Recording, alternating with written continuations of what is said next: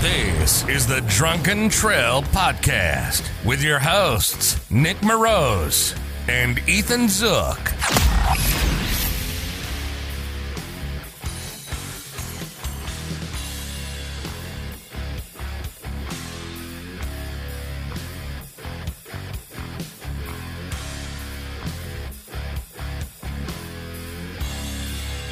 Welcome to the Drunken Trail, everybody. We have a special guest yet again. I'm your host, Nick Moroz. With my co-host is Ethan Zook. Evening. I just realized I never even looked up the what episode we're on. I think it's 20-something. Is it? It could be 30 for all I know. But yeah, we're up there. But we're with our special guest, Mr. Austin Spicer. Hey, thanks for having me. Really appreciate it. Yeah, and we're obviously going to want you to promote your stuff. We want people to know about it, all 12 of our fans. And so, but they're international. They're international. We have one dedicated listener in Paris, and no joke, every single episode, he pops up on the little thing where it's like, hey, you listened to it. Awesome, man. So hi to you out there, he or she that's listening.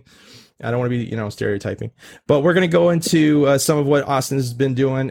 He's worked with our previous guest, Dennis Mallon, so that kind of is how we got him to go on board. So we appreciate you coming out and doing this with us and talking about some booze and COVID and and the future of movie distributions, which we'll be going over in the episode today. Yeah, appreciate you having me. And so, obviously you talked to Dennis Mallon. Mm-hmm. And I'm sure he talked a lot about Killer Miller because it's just such an awesome time. That was just a short film that was based on a book written by R.J. Hendricks. He brought me on as director, and we just knocked it out. It was a 2-day shoot.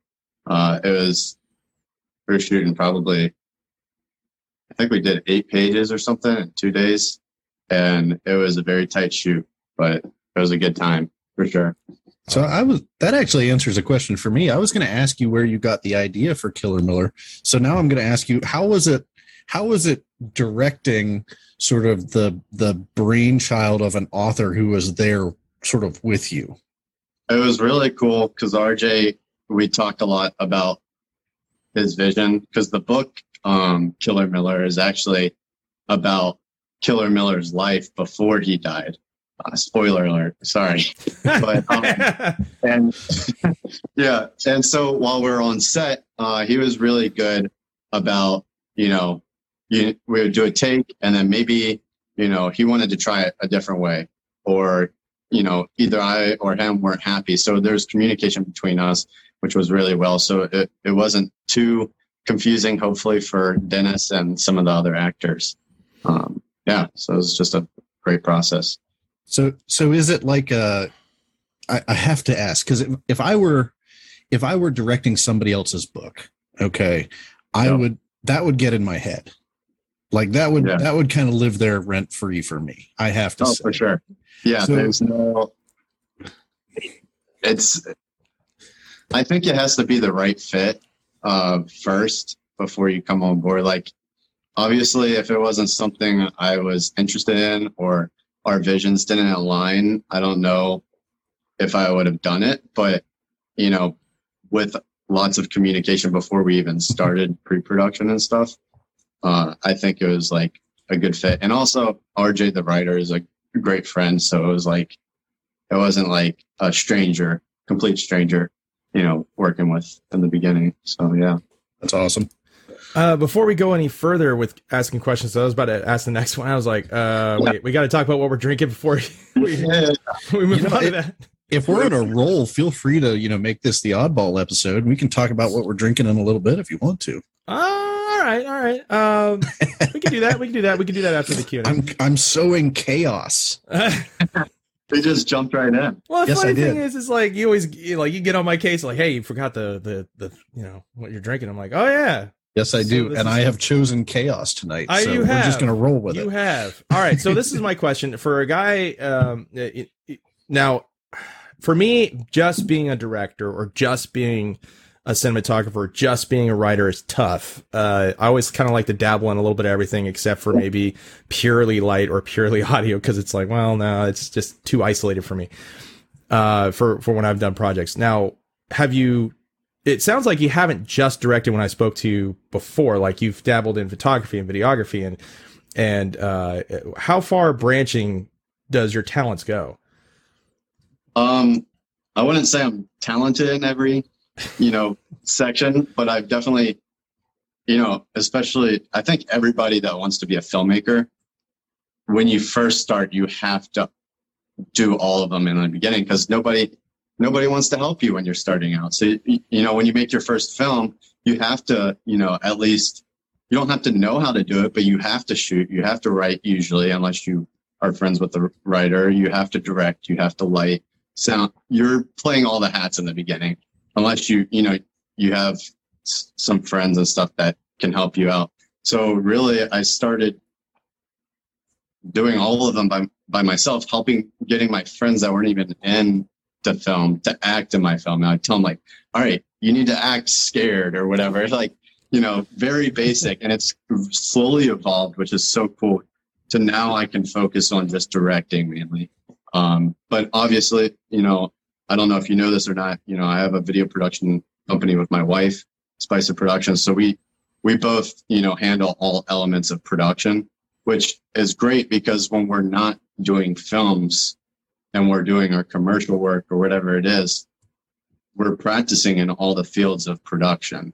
We have to do our own lighting, editing, storyboarding, all of that. So it helps keep our skills sharp. But yeah, I like to focus on directing. That's my passion. My wife does cinematography, but I like to say I'm a camera nerd. I'm always on set. I love, oh, what lens were you using? What's the shot look like and stuff like that. So it helps. So I feel like you've probably already realized that Nick is also a camera nerd. Yeah. Yep. Uh-huh. I was around and like, me too. Like the same thing. Yeah, It bites you. It really does. Oh, yeah. You get that little bug, and all of a sudden, you probably have been on YouTube, see some of those guys that are out there that are the same camera nerds, and I want to say, what was it, potato something? Potato Jet. Yes, Potato Jet. Yeah. Yes. Same thing where he's like, yeah, I bought this and I used it for like a week just because I wanted to see what it would work like. I know. It kills me. I'm like, I wish I had the money to do that. Yeah. And you're just sitting there like, and thank God for, you married too, and in your case, your wife's really involved in everything else. And my wife sees what I do, but she's kind of like, hey, you do your thing. That's not my thing. But that support there, if I didn't have that, I'd feel like I was just like abusive with all the, like, hey, I'm going to buy this $300 lens. Hey, don't worry. I got it on eBay reused. It's okay. Yeah. And they're thinking, exactly. $300 for what? Yeah. That's an expensive hobby if you're not making a career out of it. Yeah. No doubt. So how did you sort of get into this direction? Like, this sounds like the kind of thing that started as a hobby and then sort of proceeded into something where you realized you could make money out of it. Yeah. So I think it was 8th grade or freshman year. I made a short film because I used to watch all these YouTube videos and skits and stuff. I'm like, let's make a short film. And I had a friend, and, we were writing the script, and then we were like, this sucks. We can't write. So I knew somebody from high school that wrote stories. I was like, hey, do you have any stories you want to turn into a movie or a short film? So we did that, and the whole process was great. It was the best learning process I've ever had. And we made that one short film, and I showed it to everybody I knew. And I know it was terrible, but I loved it. After that first film, I was like hooked on that process. And then I think it was sophomore year, somebody saw I did a film or two. I think it was one of my teachers, because I was telling them about it, and they're like, hey, I have my kid's birthday event. I need film. Can we pay you $50 to film it and make a video? I'm like, heck yeah, I get paid to shoot video. So obviously I have my own camera at that point. And it's just like my film career with, learning how to make money with it. It's evolved from that birthday party to more events, to weddings, to small businesses and stuff. And it's still growing to this day. So yeah, just really cool. So just, I heard, I came in at the tail end of you guys geeking out over cameras, and I know what Nick uses, and I have an idea of what you used because I kind of stalked your production company just now, and I saw some of the pictures of you guys working and stuff. So what does 8th grade you use to shoot your first little film? Well, if you want to go back before I even got my first official camera, it was a little Kodak point and shoot. And it didn't even shoot HD, but I shot so many videos on that thing, like skate videos. I'd actually piece them together. And so I actually started with skate videos before I got into films and stuff. But my first official camera was the Panasonic GH3, which led to the GH4 because it had 4K, and the G7 as my B cam. So now I had a B cam, and it's evolved to Sony, bigger, better Sonys. And now I'm finally at Blackmagic, after working with all these different brands. Who knew the Aussies, man? They just pulled it out with that technology. Oh, I know. Yeah. Just piecing it together little bit by little bit, right? Yeah. That's all you can do. That's awesome, man. It's funny. I just thought when you were talking about like when you first started out, I was thinking like, hey, when did I really, catch that bug or whatever when I started out? And I'm like, oh, wait, there's a story that I didn't even tell Ethan about. And it's, yeah. And it's actually kind of weird. And it has okay, so let me just say, all right. So for my experience, it was pretty much a little bit like yours, except it was back in college. We had to do this thing. We had to film this project and kind of introduce business school as a certain thing. That was fun. It was on VHS at edit on an iMac. So I had to put it in the VHS and then have it edit over in real time and then piece it back together. And then that's when iMac still had some sort of weird copyright that they would detect certain songs, but other songs, they wouldn't let you just use it. And I was trying to use like Jay-Z's, I forget what song it was, but I was just using the instrumental and finally went through. That was the first thing. What got me into direction and editing though, and this is what's messed up, and my buddy was trying to make a porn company. And yeah, Ethan, I knew you're waiting for it. You're waiting for it because there's always a catch. It's always you, man. Yeah. I just it gets worse. It gets worse. So. I just learned, Austin. I've just learned that whenever he starts telling me a story, I need to make sure that there's nothing in my mouth. Like I can't have a mouthful of beer or anything like that because it's gonna go. He's gonna start out and it's gonna be super vanilla. And then at some point, there's going to be this weird fucking curveball that just like goes up. Yeah. So what happened was this is like true story. I was editing it, whatever, and this was trashy, and I don't mean like, oh, they were doing like salacious things. It was just like, no, this was very poor production, very poor. Like I don't even know what they used for a camera. They just gave me a disc, said, hey, can you edit this and make it look better? I'm like, I'll try. And okay. I remember it was like these two girls, they're trying to do their thing. And I'm like, dude, you didn't think to clean out the shower? You didn't think to like move stuff out of the way? Like just at least make sure it's good looking or whatever. And he's like, I know. Just try to do your best. Okay. And I'm like, okay. So this is what happened. It's really editing software back today, of course, was like a snail's pace crawl when you were starting to process it when you're finished. So I was like, all right, I'll let this process. I'm with my buddy. And I'm like, hey, man, let's go ahead and run over to the store. We got to get, I forget what we had to get. Well, we had to get something. And I go ahead and leave it. Well, at this time, when I moved back from college, this is right after I moved back from college. So this is like, I'm just have it there, in my little office for a bedroom. My dad's there, just helping him out. And there's a long story behind that and all that. So I'm just going to skip that part. But anyways, here's the funny part. I go out. Apparently the power company was going to shut down the power. And so my dad's like, oh man, so it doesn't screw up the computer and surge it, I'll go in there and turn it off. So he walks in there and sees this lesbian clip being edited and produced. And he's like, what's this? Oh, I get home and he's like, hey, the power company was coming in and they were going to turn off your clip didn't finish all the way with the editing. What was that you're editing? I'm like, oh, it's this is the foreign company that's, they were trying to start it up and whatever. And I'm just trying to make him some money, I guess. And he's like, oh, okay. Well, let me know when you got more to do.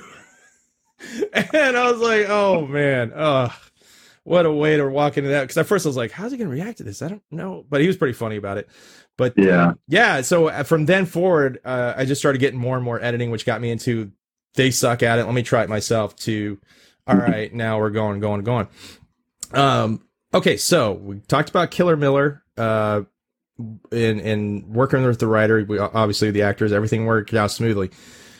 Did you ever have a thing where it's like, man, this is, you don't have to name names or anything, or even the project, but is there a time where you're just like, dude, this is not going to work out. These people are nuts. I don't know if I should just cut and run or just finish it and just grin and bear it or what?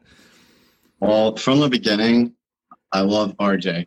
And if you're listening, I know you've already learned, but so the writer's also producing, and he was like, I really want to do it in 2 days. And I was very concerned about that, because I like taking my time with scenes. So like one day was just going to be the whole saloon scene, which is the ending. And basically we were like, all right, 2 days, we're going to do it. We can't do like more than 5 takes. And, thank God though, we had such an awesome crew. Like we had probably, I say like 20 people on crew. So it was a decent sized crew for a basically no budget film, running around. Like one guy, his name was Tommy. He was a grip. I would be like, I think I need, and he was already running to get it. He was like full out sprinting to get a floppy or a light stand or whatever it was. He ran the whole day. He probably ran a 10K by the end of the day of how much he ran. So really it went better than I could have imagined it, which is really great because it's very demotivating when you work with a crew that's kind of agitated the whole time or rude, or like it just doesn't seem like they're passionate. And I don't think there was a single person on set that wasn't passionate about the job they were doing. And even the cast, the whole cast and all the extras were practically the executive producer's family. So it was like a big family gathering at points. And it was really cool. So like when we were on lunch, just getting to talk to everybody was really cool and laid back. So there really wasn't any point where I was like, oh man, this is like, so yeah. Well, that's good. That's good. That's awesome, man. That's awesome. All right. So are there any, well, first, before I forget, how many awards now does Killer Miller have? It has 15. Which it's really like, that's so many, because I've gone to never really submitting any of my films to anything. And this is like the first one being submitted, and it's getting really good feedback from everywhere it goes. So every time I'm just shocked. I'm like, wait, what? How did it win? Like the whole time. So it's very humbling. And can people see this streamed? I mean, is it somewhere we can watch this deal? Like, because at first, whether last time we talked to Dennis, it was either you went to the festival and you did, or otherwise you were not going to see it. Yeah, so I second like that because I'm curious. What was that? I said I second Nick because I'm curious now. I really want to see it. So basically, it's running festivals still for probably a few more months at least. And then once it's done running festivals, we do plan to just put it on Amazon Prime, and just market it that and see how it does on there. So it'll be on Prime pretty soon. We still haven't even had a chance to have a premiere yet. So we're still figuring that. So it's been running all these festivals and stuff, and all the crew's like, hey, when can we see it? Like, we haven't even seen our own movie. I'm like, I know, I'm working on it. So how's that work with getting on Amazon Prime? Is it just like, hey, we want to submit our stuff, and they're like, all right? Pretty much it's like that. I know they're cracking down on the quality of their content, because before it was almost like YouTube, where you just put up anything. Okay. So there's shorts, it's a really good space for indie people, at least to start, maybe making a few bucks. But yeah, they're really cracking down on, the quality of the content, because they don't want it to be a YouTube where you got meme videos and stuff, circling around. So, that makes sense. Yeah. So, before we go on the next segments, what are you drinking, Ethan? Wild. See, this is what I'm saying. He starts something, then we go off in a weird direction. So I'm actually drinking one of the beers that we made. The Diablo IPA. Yeah, we tried making beer recently, and it turned out pretty well. I'm kind of impressed with how it turned out. That's what I'm drinking. It tastes pretty good. It carbonated really well. It looks like a Coca-Cola when you pour it into the glass. Really? Which threw me really far off the first time I did it. I honestly had a moment where I was like, this doesn't look like beer. Are we sure this is beer? Can we check this? I saw the picture. It looked good. It's not bad. I'm not saying it's the kind of thing that I'm going to go out and like have to have from now on. Mm-hmm. But for a first attempt, not bad. High marks. So you made your own beer? Yeah. So Nick got me because he's a nice guy at heart. He really is. Nick got me a beer making kit for Father's Day. Yeah. I mean, I edit my friends' porn. Yeah. I give people beer kegs. He's just an amazing dude, And so, yeah, he got me this thing. And the caveat was he'd get me this thing, but then it was like Dance Monkey Dance, and we had to make a video about making it, So it recently came out of the conditioner and everything. It's pretty good. It's not bad at all, and it was really easy. Like if you can like heat up soup in the microwave, you can pretty much make beer. That's really cool. Yeah, it was a lot of fun. So Austin, what do you got? So I got Dr. Pepper. No, I'm just joking. I know we talked a little bit before. I haven't drinking much since I'm only 22. I haven't had that much to drink, but recently I've been drinking it's Horse Soldier bourbon, bourbon whiskey, and it is very like I'm not a connoisseur or nothing. Like I don't know a lot, but it is very smooth. And it has like a nice kick to it. Like they got some very like quality like drinks. Oh man, we are all about bourbon and all that stuff. We're kind of like Willy Wonka's factory. He's like, oh, come on to the boat with us, and we'll show you so many things. So, yeah. I went to. Well, sorry. I went to their bourbon. It was like a fundraiser event for this monument in St. Pete. It's a 9/11 monument, and they had a fundraiser bourbon tasting event, and that's kind of how I got hooked on them. They were like, "Here, try this and that and that." I was like, "Oh my god!" It was actually really good, and that was the first time I had ever even had bourbon whiskey. So, I tell you what, you should check out I know it's not whiskey, but check out San Sebastian over in St. Augustine. When you get a chance, a winery, it's phenomenal wine. If you want to stick on the bourbon kick, check out Weigel over in Pittsburgh, Pennsylvania. You find your way up there. It's very, very good. Very, very good. Although they're hipster with their labels. I don't understand why. Because when I first went to them years back, it was like, it wasn't that hipstery. And then I saw Joe Bob Briggs on the last drive-in, and I was like, why is he calling it hipster beer?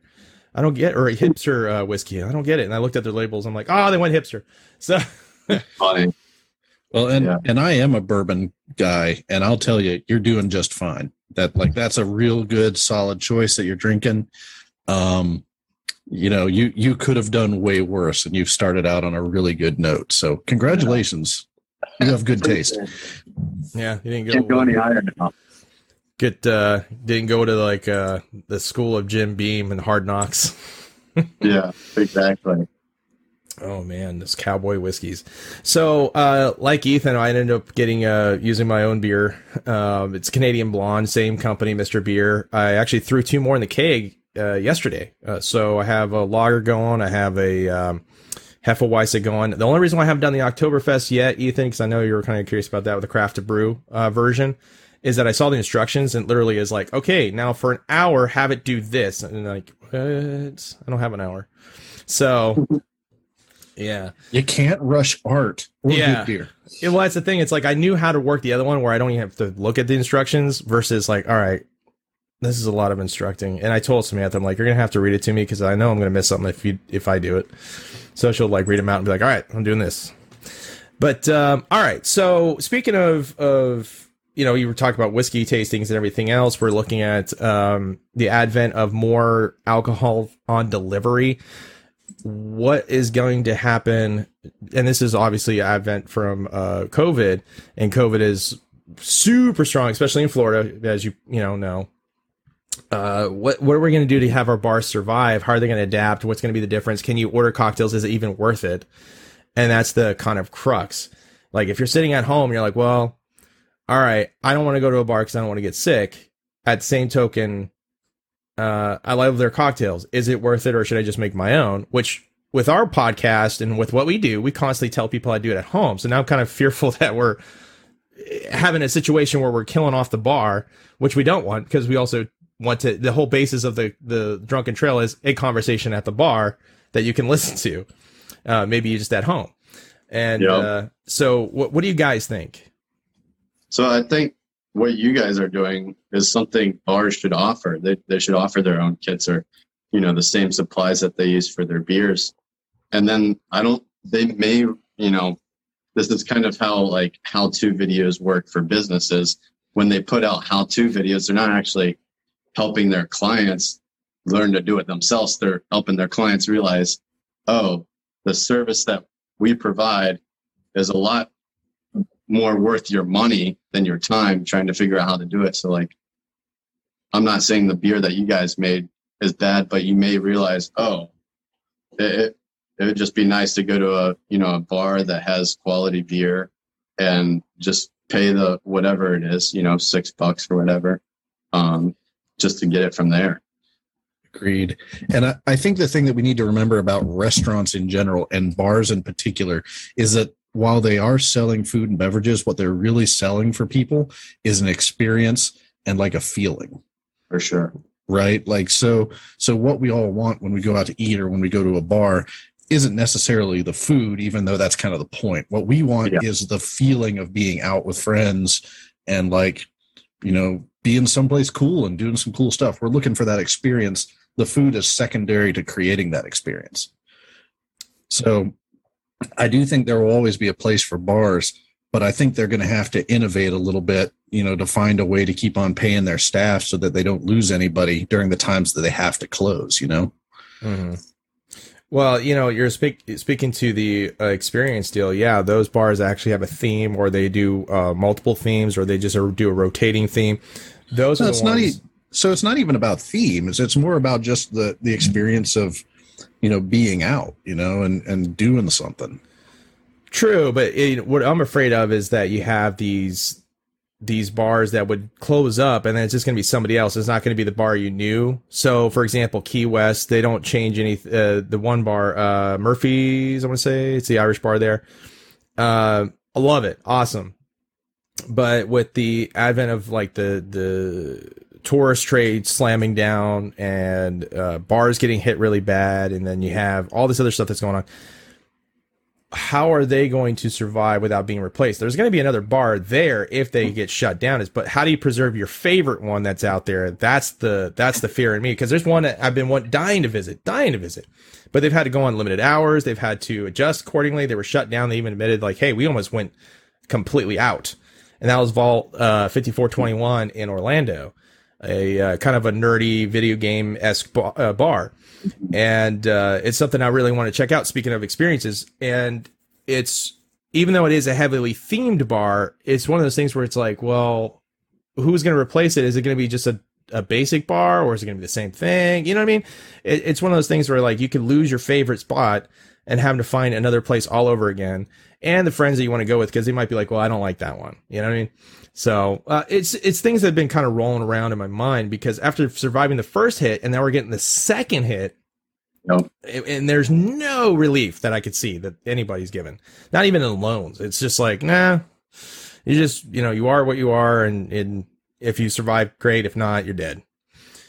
So you were talking about Key West, that bar, Murphy's, you said? I think it was Murphy's. Yeah, I can't. Murphy's. I always go to it. Like 2 weeks ago, and went to Sloppy Joe's and everything there is to do in Key West, and it did not look like Key West was slowing down one bit. Like it was, we couldn't even find a table at Sloppy Joe's when we tried to eat there. But I think a lot of COVID and the areas, yes, it's international and it's a global pandemic, but I think different geographical areas are affected a lot worse than some others. Like Key West right now seems to be doing just fine, whereas the place in Orlando you're talking about is being shut down. Like it's really hard to figure out why certain places go and some don't.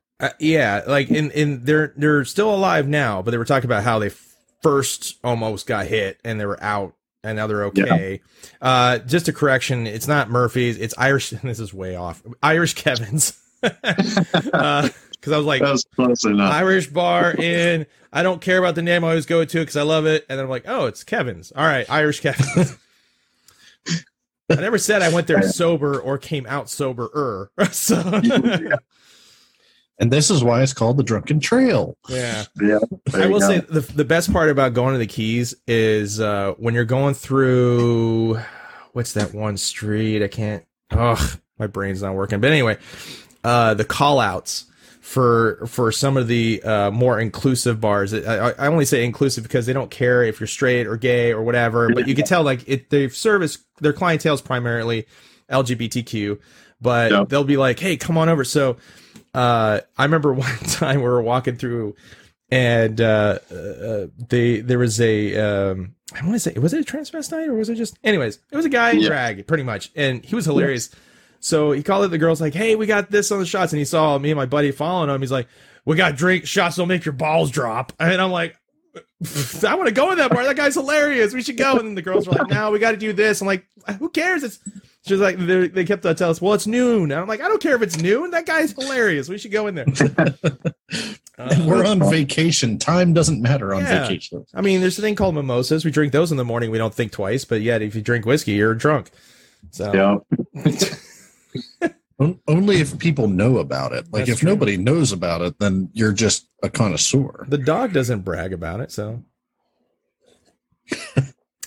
He just stares at you and wonders why you haven't given him kibble. Folks, this is our disclaimer. Please drink responsibly. Yeah. Just going to put out that disclaimer right now. Responsibly drown. So, Officer, I swear to drunk, I'm not God. Very proud of myself right now. I just want you both to know. Yeah, because it's hard to pull that joke out and do it right. But yeah, so it's things I worry about, and yeah, it might be the old man shaking his fist like going, "Don't shut down my shit." But it's true. I don't want my stuff gone because some asshole didn't know how to best approach it, and and that's where it comes down to. You kind of know how I feel now. So. Not that I'm alone in that, at least in Miami-Dade, Monroe, Volusia, Orange, all the popular counties, Leon, but I don't live in those. So anyways, all right. So going more on towards that of things like, how is this going to survive?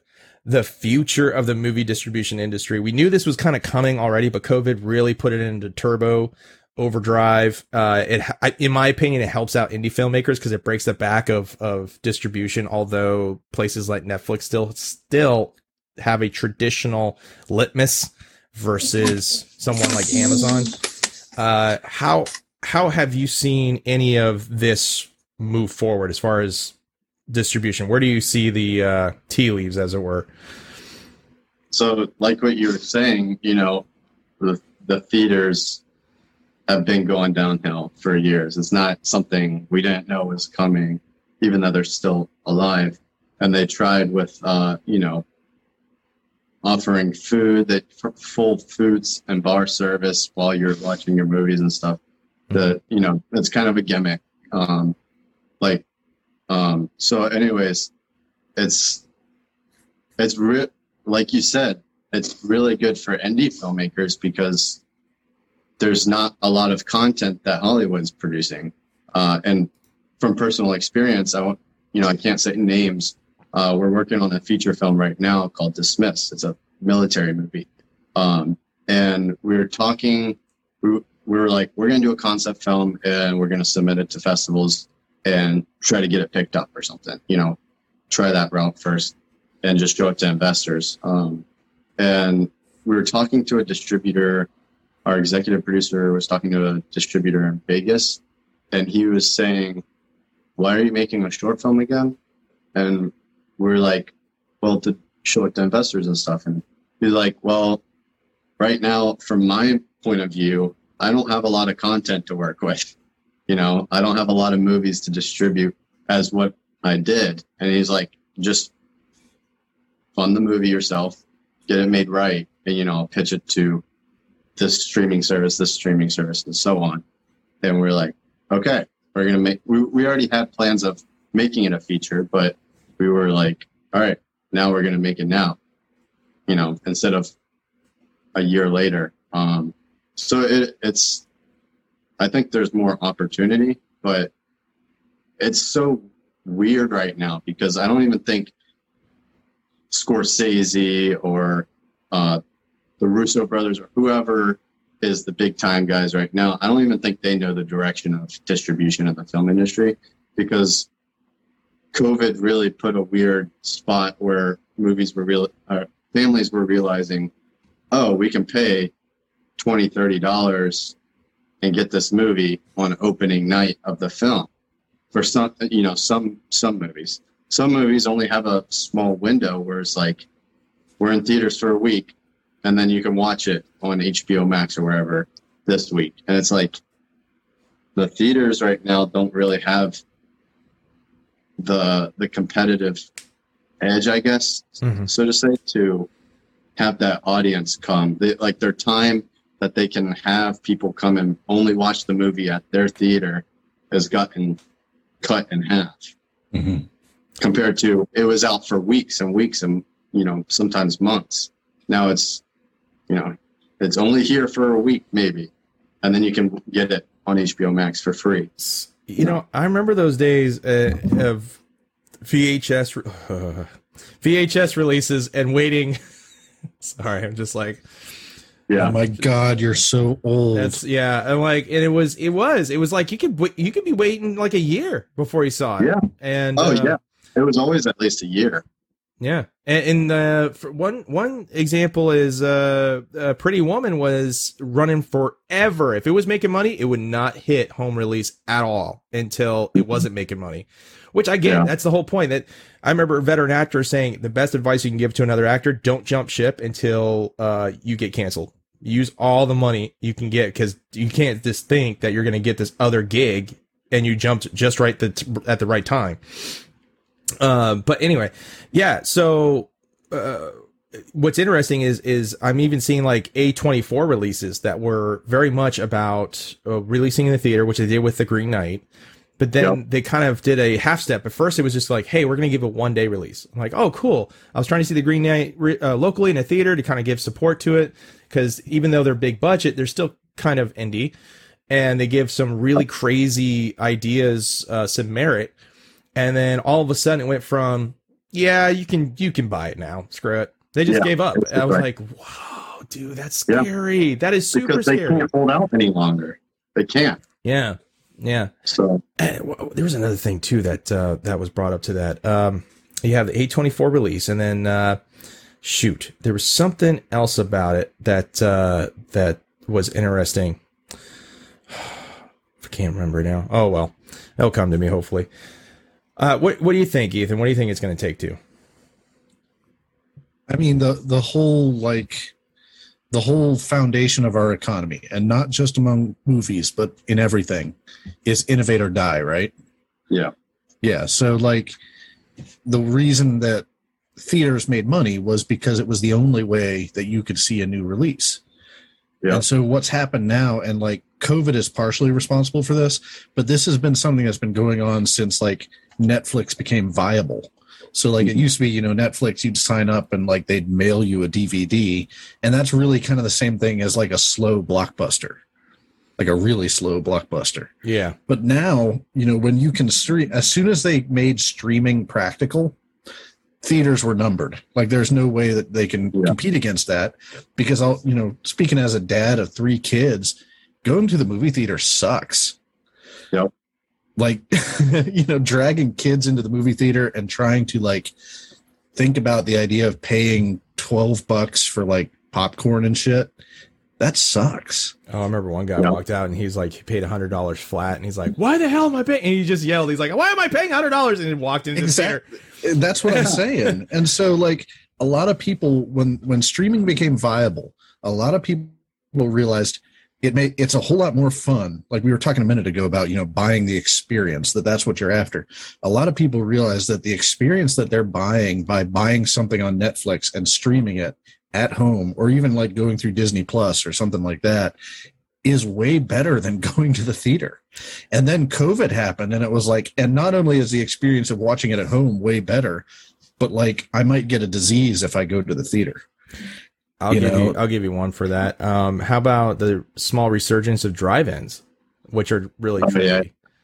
Yeah. The whole idea is a movie kind of on your own terms, and so I actually think that you're going to see streaming get way bigger. I actually think this is going to be better for ultimately people that make movies, because, which gives you more exposure to people's wallets. Like exclusively licensing your film to a theater where only people who pay them for certain periods of time can watch it, or making it like available at a fee to way more people at once who can watch it anytime they want to, Yeah. So here's my thing. If the movie theaters are now dead, let's say, they're not really, they're more of like the video arcade where it's kind of like only it's more of like memorabilia. A lot of money is made in the box office, and that a lot of people that have a career in movies make their money there. Right. And if, say Netflix, how it works is you make a movie, sometimes it works this way. You make a movie, you fund it yourself, go to them, and they'll offer you a certain amount of money to put it on their streaming service. And usually it's enough to cover your budget. And sometimes it's not even enough to cover your budget. So these people, it's making the career side of making movies a lot harder to sustain.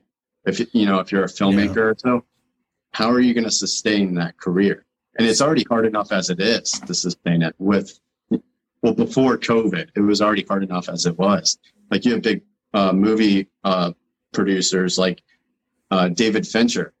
He's shooting commercials when he's not shooting movies, because you can't make enough money just doing a movie, because you're only getting paid for the shoot days most of the time, or the box office. So they've basically done to you guys what a certain company that starts with Wall and ends with Mart has done to like most of the rest of the economy, that is the bad side of this. Like on the one hand, from a consumer's perspective, this is awesome.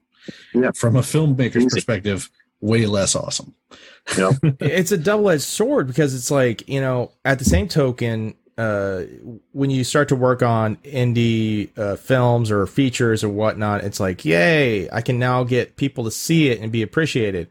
Downside, doesn't mean you're going to make anything of it, even if it's a great film and it's a hit. Yep. And then you have what Eli Roth was talking about on the last drive-in with Joe Bob Briggs, that it's getting so hard to get even any IP through, because some dude, as Roth put it, in Burbank can say, I don't like this, it's dead. Even though everybody else could like it, one person can kill it. Yeah. And that happened to First Man. Yeah. Because they didn't show the guy that landed on the moon, the flag and everything, Armstrong, I think. Uh-huh. They didn't show an actual shot of him. And one person said, they didn't show him, this movie's terrible. Nobody went to see it. Half the people I talked to don't even know that was a film that was made. Like, but it was probably the most beautifully shot movie I've ever seen. Really? In the 2010s. Oh, okay. It was so good. What was that? I was gonna say, well, at first I was like, really? And then he said, well, 2010. I was like, oh, okay. Well, like, no, there's some good stuff. Yeah, that's saying something. That's still saying something. No, it was good. The film stock that they used was very creative and thoughtful behind why they use specific film stocks, and they use like 16 mil for some of the space stuff, and it really looked like it was shot in that time when we were first sending people to the moon in the 60s, I believe. And they used other film stock back on Earth that was more cinematic in the homes of people who, it was just, there was so much thought and passion in the crew and everything they did on it. It's a very underrated movie, but it, like what you're saying, one person could say one thing and it just tanks. Yeah. It's just the weirdest thing. And they won't even sell or anything else. That's why, and the fact that it's hitting horror films, thank God for Shudder existing, because there's some stuff where I'm like, man, yeah, that movie sucked, but there's some really good parts in it. But I really wanted to see it for that idea where I was like, I'll take that later and remember that this was a good idea. That rest of the part was a bad idea. Take risks. Even Hulu, which is, obviously Disney owned, has their own little horrorcore stuff in it, and like it's this weird background resurgence of horror, but it's almost like nobody wants to admit it, like, hey, we're all into this. Oh, really? Yeah. Which of course is my forte. Like I've had this back pocket feature that I want to do, and I'm like, okay, Shudder, you're my only one. If I could just get this out here, I'll be happy. Maybe it'll be featured on Joe Bob Briggs, Yeah.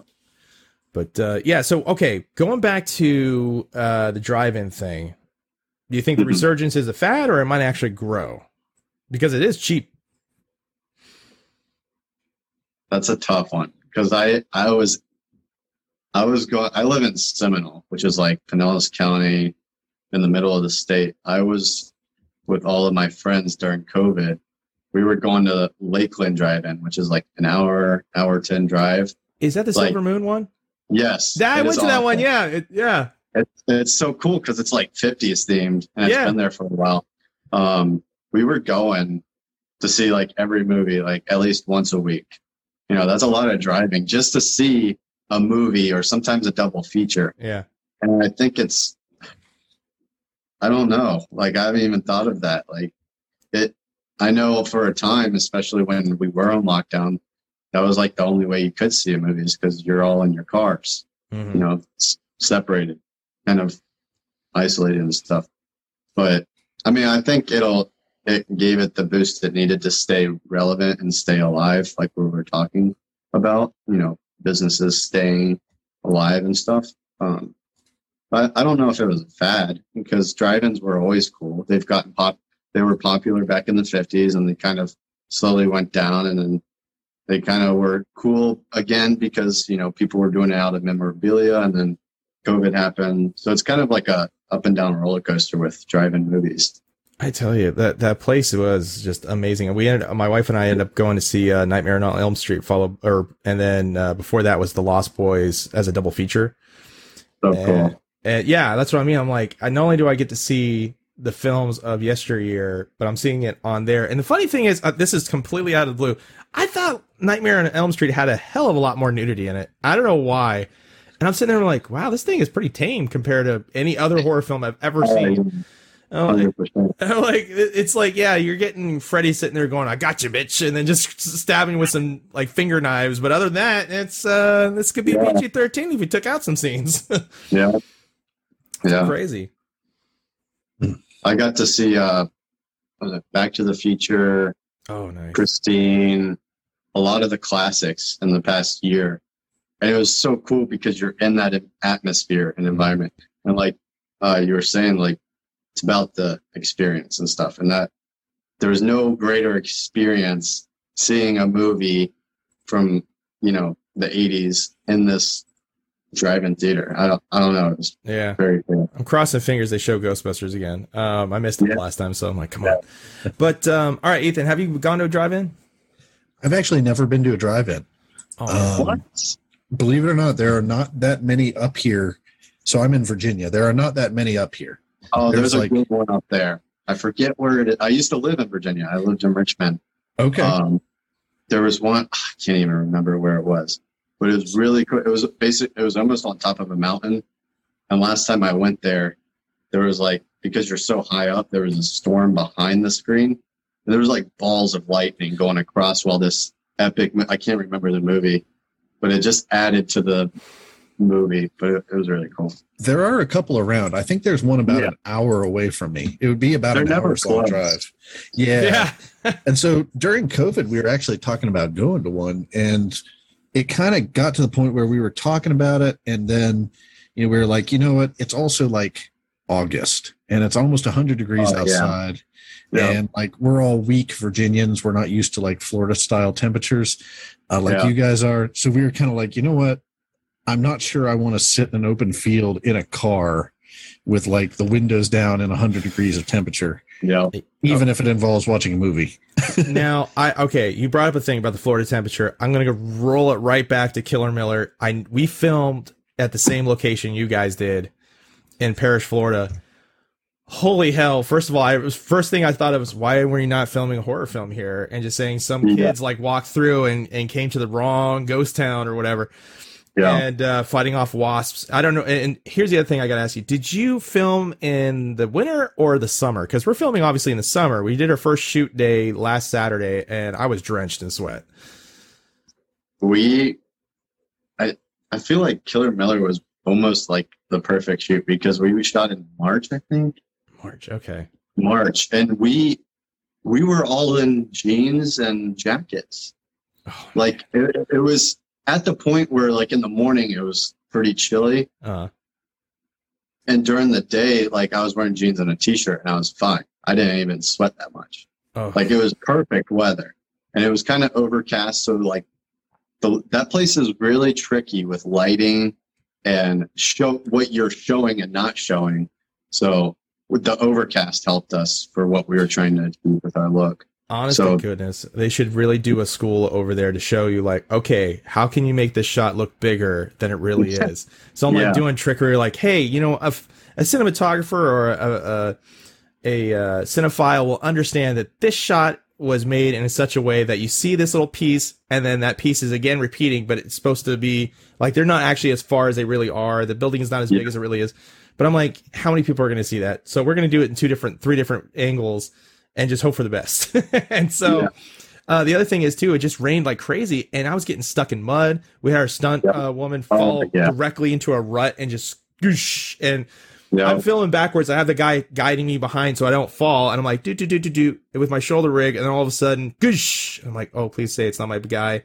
And I turn around and it's the stunt woman. I'm like, I didn't even know she was there. And at the same token, she was small enough to get into the water of that rut in the mud. And she was like, oh, I'm totally cool. And she asked our BTS photographer, did you get that? Like, wow, you're a great sport. Pretty swampy. Yeah. For sure. What were you filming back there? I'm curious. So we have R.A. Miller is doing Soliger. It's a kind of a Western, obviously, because, Westerns. Yeah, obviously. And also kind of cyber punky kind of thing. So it's going to look very Western, but then all of a sudden you're going to see some high tech stuff. So superimposing a video call. So it comes up in the guy's eye. And it's just quick, easy. You vignette the superimpose thing, so it looks like it's coming up the right way with a little fake, VCR lines and all that stuff. Yeah, scan lines. So I was like, yeah, we'll do that, and then he'll be taking the call. I'll just give him the camera rig and say, okay, look like you would actually turn your head, and then I'll do the rest. But yeah, so far so good. The Black Magic's doing great. It's not overheating. Which was a concern, especially with the high heat, high humidity. Worked like a champ. External battery, totally fine. Sennheiser, I was trying to get the Rode NTG, I want to say 6 or 3, whichever one's the better one. I can't remember because they always just go by numbers. Yeah. I want to say 6. But anyway, kept on losing the bid, but I got a Sennheiser MKE 600, which is battery operated, but you can phantom power it. But my phantom power kept on overpowering it, and I dropped it down. It still was, you still hear the shh, to it. Oh man. So I was like, all right, we're just going to leave it in a blimp and switch out the battery as need be. And I remember the review was like, hey, this thing eats it like chiclets. So sure enough, we forgot to turn it off and boom, it was dead. I'm like, all right. So, But yeah, it's going to be interesting. We have little fight scenes and day shoot. We should have finished last weekend, but we're actually only just started because of the storm. We didn't know it was going to be veering off. Yeah. So yeah, it's going to finish up September 4th, and I'll have it edited and all that jazz. I'll ask Miller because it's his baby, but I'll see if I can send you a little sneak peek and basically just sounds like a fun project. Yeah, it is fun. It turned out better than I thought so far. I was kind of worried because anytime you have Western people, and then a tinge of technology to make it seem futuristic, I'm like, uh-oh. So I joked and said, hey, this is not too distant future of Texas because of their power grid. Yeah. That was the joke anyway. For sure. So normally I'm just going to say that I would make fun of you guys for talking about winter in Florida. Yeah. But I'm not going to do that because I was actually in Florida once when it got down into the 30s and ended up wearing a puffy jacket and jeans in Florida. So I really can't make fun of you too much. Man, the humidity when it gets cold here, it's cold. Like, it's a different cold. Yeah. It was like a wet cold too, which was random. Yes. That's the thing. It's like I've been in snow in Pittsburgh and I can wear pretty light stuff until it dips below 40. Here, you're hitting 45 degrees, and because that humidity is still high, it sticks to you. While as up in Pittsburgh, you just have to wait for the wind to not cut through the, whatever you're wearing. But man, yeah, that's the only thing. I just can't. I can't stand it. I just cannot stand Florida. And the fact is, it turns into Australia in your backyard in no time flat. I had a Diamondback Rattler on Thursday. I strained my MCL because I threw a 4x4 to pin it because it was so huge that even with a shovel, I was within strike distance. So I'm like Steve Irwin or Crocodile Dundee, but look like Homer Simpson. That's a great visual in my head right now. Yeah, I'm picturing that now. Thank you. Thank you. And then the really bad part is a slow aggravation of the MCL too. So it was like, okay, I feel funny in my knee. And then I teach PE, by the way, Austin, on as my day job. And so I did that and then did the shoot, getting stuck in mud and everything else. And all of a sudden Sunday, or actually that Saturday evening, it was really starting to hurt. Sunday is hurting bad. Now it's like insane. Like as soon as I get up and I get off of this thing, I'm just probably gonna be like, it's just standing up. But, yeah, man, it's, and then during the summer I had a coral snake on top of that. And I was wearing flip-flops just to like mowing the grass. Next thing, here, look, one of the deadliest snakes ever. All right, cool. Wow. Where are you tilting your head? Coral snake is the Diamondback is 30 minutes. 30 minutes, you're dead. Do not come at me with my area of specialty, which is wilderness medicine. Do not come at me like this. Yes, I'm going to throw the coral snake. It's one of the worst. They've got strong venom, but they have to chew on you to get it into you. So true, but still, it can happen. No, they get a 1.5 out of 5. What about the Diamondback Rattler? They get a 3 out of what? 3? 5. No, yes. Out of in the North American state or North American continent. Yes. What's worse than an Eastern Diamondback? Just about any Australian snake. I said North America. To be fair, they are one of the more venomous ones in North America, but what we have is like the junior varsity of venomous snakes in terms of the rest of the world. But he's a starter. The fact remains that most adults who get bit by a diamondback rattlesnake are not going to die. Okay, I live in Florida. I don't care. The fact remains that most adults that get bit by a diamondback rattlesnake are probably not going to die. Remember, there's probably, what are the odds, like of our old dice, that one, I have a competent person that brings me to the right hospital with the Okay, so I'll give you a certain amount of understanding for living in Florida. Thank you. But at the same time, most adults that get bit by a diamondback rattlesnake are not going to die.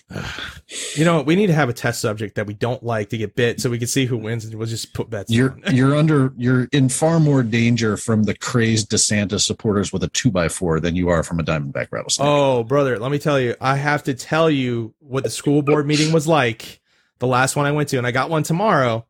And I'm also the union president here Gotcha. for teachers. So yeah, the grades came out. I don't want to put it on the podcast because it's getting more popular with the people around here. So I'm like someone stopped, like one of my colleagues stopped me that I went to high school with. She's like, "Oh, you got that podcast, man. You gotta let me know about them." I'm like, who told you about it? Like, who? Like, this is not cool, man. Like, I need to know, like, who told you so? Like, she's really cool, but if it's starting to go spread without mine saying so, which is nice, but also, all right, what else am I going to deal with? But yeah, I'll over drinks later, I will tell you about all that craziness that I went through. Oh, man. All right. So, any future projects that you got going on? Right now, the biggest thing I've been working on when I'm not shooting is our feature film, which is a military film called Dismissed. Okay.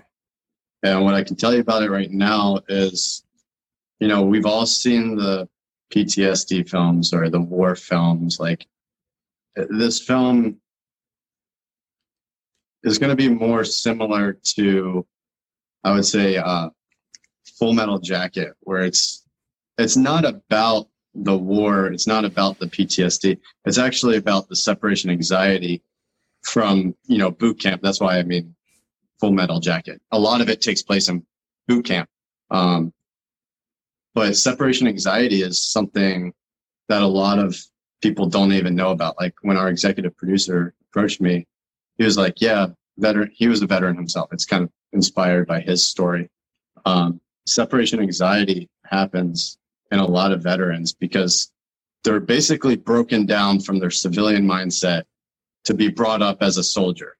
And then, God forbid, you get, injured and you can't deploy.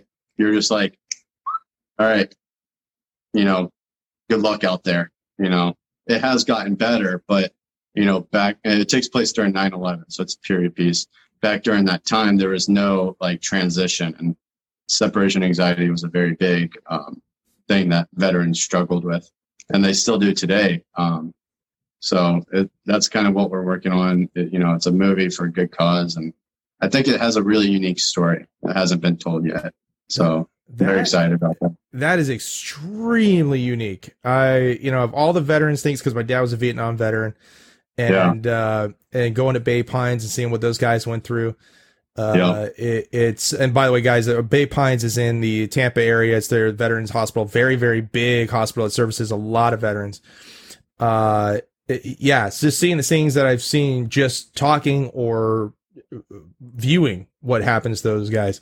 That is the separation and anxiety of somebody like, I'm just thinking about it. Like, that is a very unique deal, because not everybody comes in like, okay, what if the soldier, that they're making here, comes from a background where the family isn't great, and finally they get what feels to be a family in the military, and then cut all of a sudden. Yeah.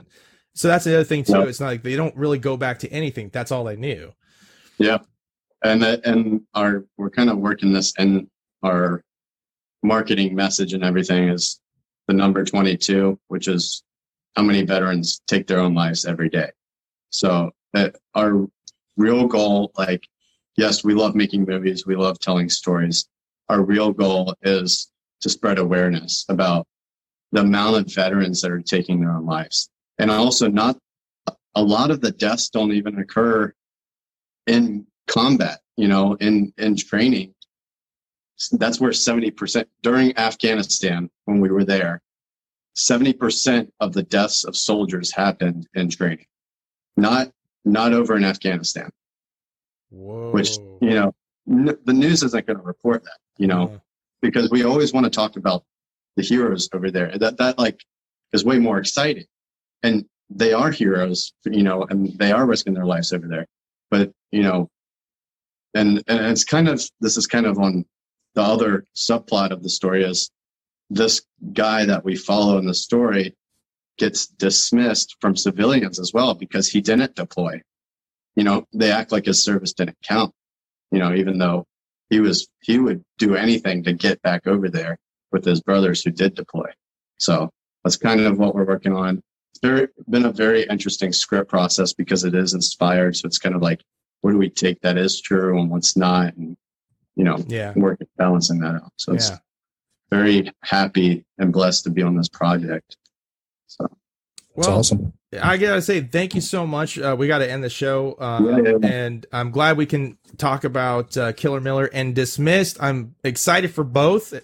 After your heartfelt pitch about Dismissed, I'm like, man, if I was a distributor, I'd be like, sold. You know. Awesome having you on. We'd love to have you again just to kind of plug in some more of your new stuff. Thank you so much. Quite Appreciate welcome. It's been awesome. And Ethan, do you have any parting words before we head on out? Well, okay. So like Austin, how can some of the people that listen to us, sort of get in touch with you or follow you for updates and sort of see what you're doing? Yeah, you can follow me, or my production company is mainly where I post about projects. It's Spicer Productions. If you look up that on Instagram or Facebook or Google, you'll find every way you can contact me or reach out to me, out there. So yeah. Awesome. Yeah, we want our people to be able to find you so they can keep up to date with what you're doing and all that stuff. Do you have an OnlyFans by chance? Not yet. I mean, it's starting to get legitimate, apparently. I don't know. That's a weird business model change, but, we'll see how it goes with them. You can also follow us at The Real Nick Burrows for my personal Twitter. Ethan, you got... I am at NRP Zuki with an IE on the end. And Ethan and Mel does cocktails. That's right. We'll be putting out a new instructional video in a couple days. It's everything you ever wanted to, or like a whole bunch of recipes using Jack Daniels. So if you're looking for just really simple, easy cocktails where you don't have all that many ingredients, but you really want to impress your friends with what you can do, we've got 4 different drinks coming out in this next video, and we do it in all like 12 minutes. So you can tells you how easy they are. You can also find them on YouTube under The Drunken Trail. All of our videos are there, including Ethan and Mel does cocktails. The Crawl also has a new video up, albeit good sound quality, video quality is off the phone. So that is how to make beer soap, if anybody is ever interested, with links provided on where to purchase said items to do so, as well as the recipe itself. That's listed below in the description. You can follow Drunken Trail at The Drunken Trail on Facebook and at Drunken Trail on Twitter. You can also go ahead and find us at drunkentrail.com, where we will update you on all sorts of different things, including when we can finally stream Killer Miller. And, I really can't wait. Like, when you said months, I was like, come on. I can't wait either. Oh, it's gonna be great. We should try to see if we can rent out a drive-in. There we go. Yeah, just like sure. Show it as a promo short before its features. But other than that, I think that'll close us out. Unless I forgot anything. You think, Ethan? No? Okay, we're good. I'm glad you caught me on make sure we got his social stuff up there. As always, thank you for listening. You've been listening to the Drunken Trail Podcast. Be sure to subscribe to our podcast on your favorite digital streaming service. Follow us on Facebook at The Drunken Trail, Twitter at Drunken Trail, and be sure to subscribe to our YouTube channel. As always, thank you for listening. Bye-bye. Bye-bye.